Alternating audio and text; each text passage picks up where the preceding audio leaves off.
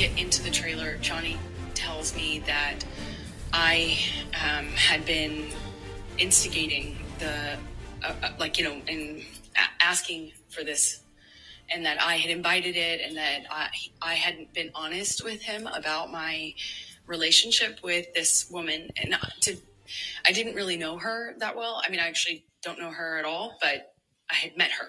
And I remember in the trailer, he's accusing me of lying about it, and that I had something with her. I'm trying to diffuse that. I'm trying to calm him down. And he's screaming at me, screaming at me.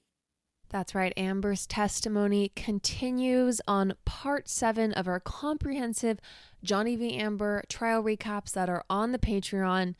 In this episode, we get into the second half of Amber's testimony on day 14.